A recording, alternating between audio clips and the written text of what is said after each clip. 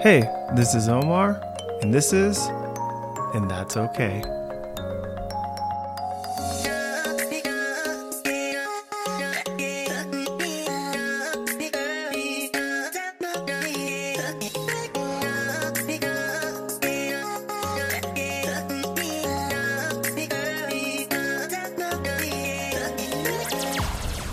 You're listening to a podcast about life, mental health, and taking care of ourselves.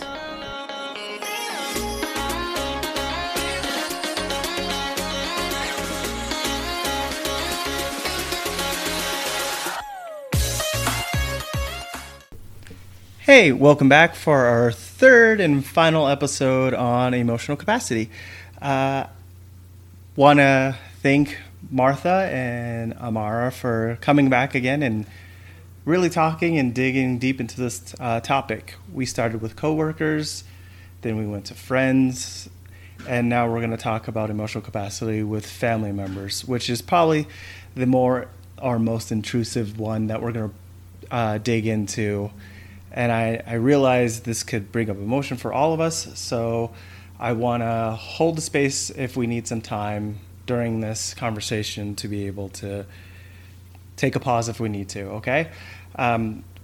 So once again, we're going to avoid talking about the name of our jobs, the name of people, and this is not going to be a podcast where we're diagnosing people. We may give hints or suggestions about things or things that we've tried or things we've seen tried. And one last time, the definition that we're going to go with for emotional capacity is one's own ability to hold their own emotions while also navigating others. Sound good? Yep, sounds great. Excellent. So here comes I believe, a deeper and bigger conversation. You have a family member or family members that come to you, and you seem to be the person or part of the group where they're constantly come to you with their frustrations or with things that are going on in their life. And what is your experience in that, and how do you hold that for yourself and then also navigate it with them? You know, this is something that I am still working on and will probably continue to work on for most of my life. I feel like making space for friends and coworkers seems so easy compared to making space for family members. Growing up, I have always taken on the role of the listener and the compassionate, empathetic one, and because of that, I have a lot of family members that come to me, and I find it really challenging to put up boundaries with family members. And I am still learning. If anyone else has some advice to give me, I'd love to hear it. I feel like this is very different for me. I'm the youngest of 4. All of my siblings are married and have children. So I don't feel like I'm necessarily the one that they go to, really. We all are really bad at communicating when we're not together. I talk to my mom every day, but my siblings, it's mostly just when we're hanging out. But I think also I have a very different perspective, being the youngest single childless one. That my mom, I feel like I talk to her a lot about things that each of my siblings are going through, because she's the one that we all go to, but then she doesn't really have, I feel like she doesn't have as many people as she can go to, and I think because I know all of them, it's easy for her to come to me and be like, to talk through kind of the things that are going on. Because I can offer like almost an outsider's perspective while also knowing the individuals that are involved. So that's been interesting now that I'm an adult and my mom and I have adult conversations, and it's not just like, no, you can't stay out past 11. So yeah, I feel like it's kind of fun, but also it's kind of weird because it's like, my mom will tell me things that my siblings have told her, and it's like, I don't know that they know that I know. But, so yeah, it's interesting, but yeah. So it sounds like when you were younger, the relationship was different, is the way I'll say it. And as you became an adult, you grew more into your own life and your own self, and it became pretty prevalent. I just messed that up. It became pretty real for you to understand that you have this capacity to be able to be there for family and understand and listen to what they have to say. But there's challenges in that and there's struggles in that as compared to when you're younger and you're more in a child or adolescent role. But now, being in mental health and trying to navigate your own self-care, you're finding the difficulties. Can we talk a little bit about those challenges and difficulties? Yeah, for me, I think the difficulty is separating my family members' struggles from my own. And when I compare it to, working with a client, I've worked with a lot of clients who have struggled with a lot of adversity, and I'm able to support them and also leave at the end of the day. But when it comes to my family members, I really struggle with that separation. And even though, I know it's not my fault or that there may be nothing I can do, I still feel a lot of guilt that I'm not doing enough, or, I need to step up and help more. And it's kind of a constant worry on my mind when I have family members that are struggling, and I try my best. I've had those difficult conversations about needing boundaries because it's too intense for me to take on all of that. So I've had conversations with one family member of, I can support you in this area, but when it comes to this, I don't have any more room, and even having that conversation, I got emotional because I feel bad, and I feel like, this is my family. Why can't I show up more for them? I'm a therapist, of all people, I should be able to show up. But it really shows how different, working with a client and and having a relationship with a family member is, and the challenges around that. I feel like that's the hardest part about it, is that there's like an expectation that when it's family that you show up no matter what. Right. Whether it's going to be a good thing for you or not good for your mental health. And especially being in the helping profession, there's an added layer of expectation of like, this is what you do for a living. You should be able to help us. But I think the thing that they don't realize is that we're getting that from everywhere. And so having those boundaries, I think, is extra important. But yeah, however hard those conversations are with friends, with family, they're so much harder. Yeah. And I feel like I've grown a lot and I'm able to have those conversations with family members now. But what I'm seeing is other family members aren't there and they're not able to have those conversations. And that is also difficult for me because I see the disconnect and I see the lack of communication, and I'm like, I want to shake them. And it's like, why aren't you guys talking about this? And then I, once again, am put in this, like, the mediator role, and I feel stuck in the middle, and that's not healthy either.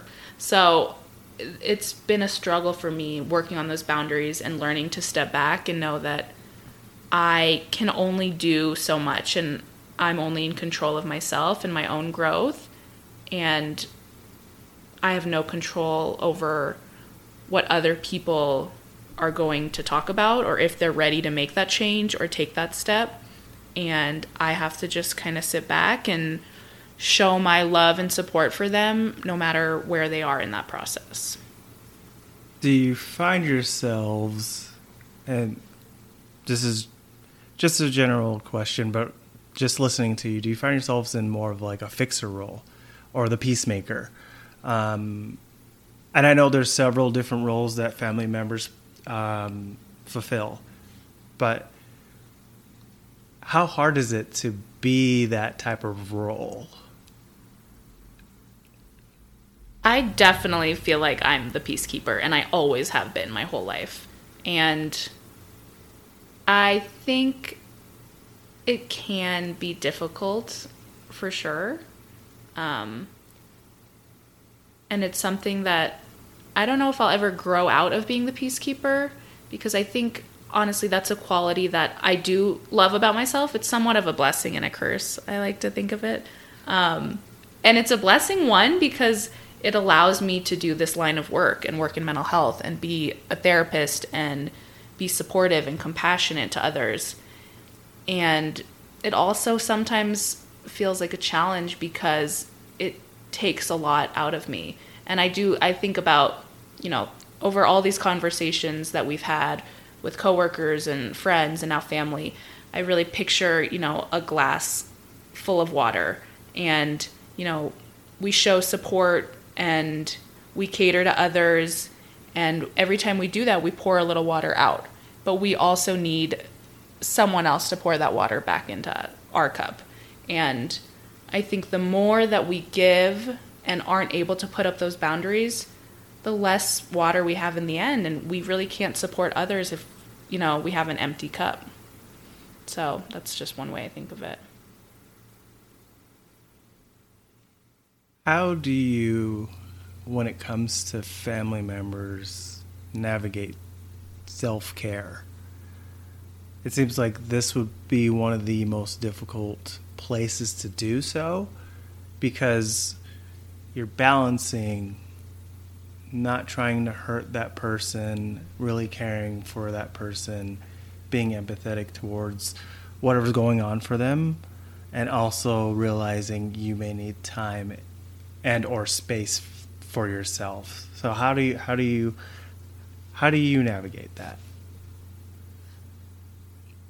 I feel like with family, because they're the ones that's like, I feel like there's a saying, because I say it a lot, but maybe I just made it up. Like, they're the ones that will basically love you no matter what. So I feel like with friends, having that conversation of like, these are my boundaries, there's always that worry of like, well, maybe they're just going to be like, well, I don't need that, so we're not friends anymore. But with family, depending on the conversation, there's times where it's like, I feel like there is almost a little bit less pressure, because I know that no matter what happens, we're family and we're going to work through it and be okay. So, I don't know. But I also know my family we're all like very loud and ridiculous, but for the most part, everyone is pretty much has their shit together, which is really nice. And I know that's not every family, so I feel very thankful. But yeah, even though we are generally okay, we still have to have those conversations of like, you know what, I'm going to not come to this family gathering because I need a little bit of time. Yeah, I think sometimes time and space is necessary when there's a lot going on or there's a lot of stressors. At least for me, I need, and I verbalize that to certain family members of, this is a lot right now and I need to take a step back. And whether that's, not have as much communication for the next few weeks or not have as many visits, whatever it is, sometimes for me, because I take on so much of my family's stuff, for me, taking that space, it's kind of like out of sight, out of mind. And that's what I've learned is one of the only ways for me to really not obsess and worry about everybody else in my family.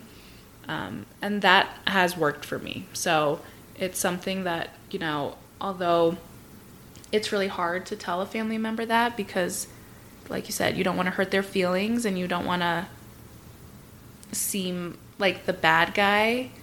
I think in the end, or I've learned, even having those difficult conversations, yes, with family, like they're going to be there in the end, and it can be helpful and important to be honest and communicate your needs. Okay, so I'm going to jump on the other side of this. You guys ready for this question? Mm-hmm. Okay.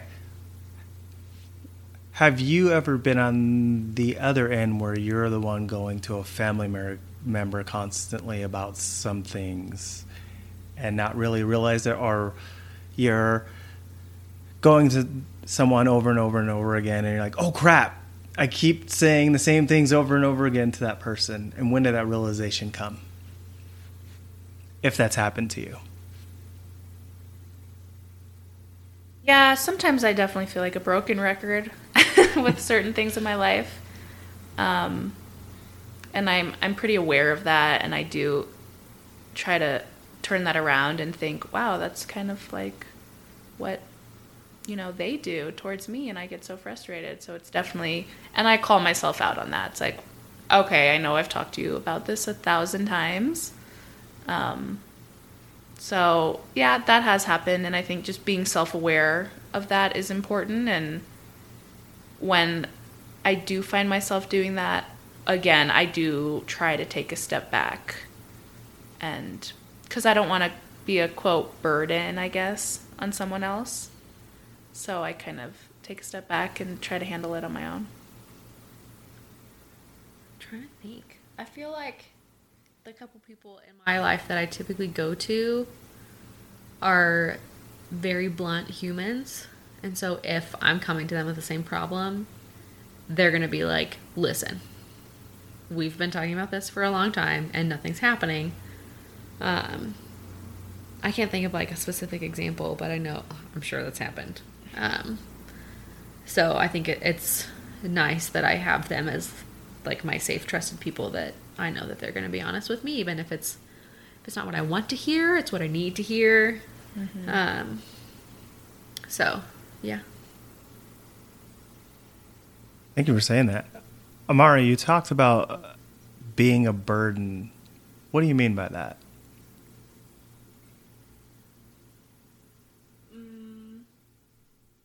I just feel like sometimes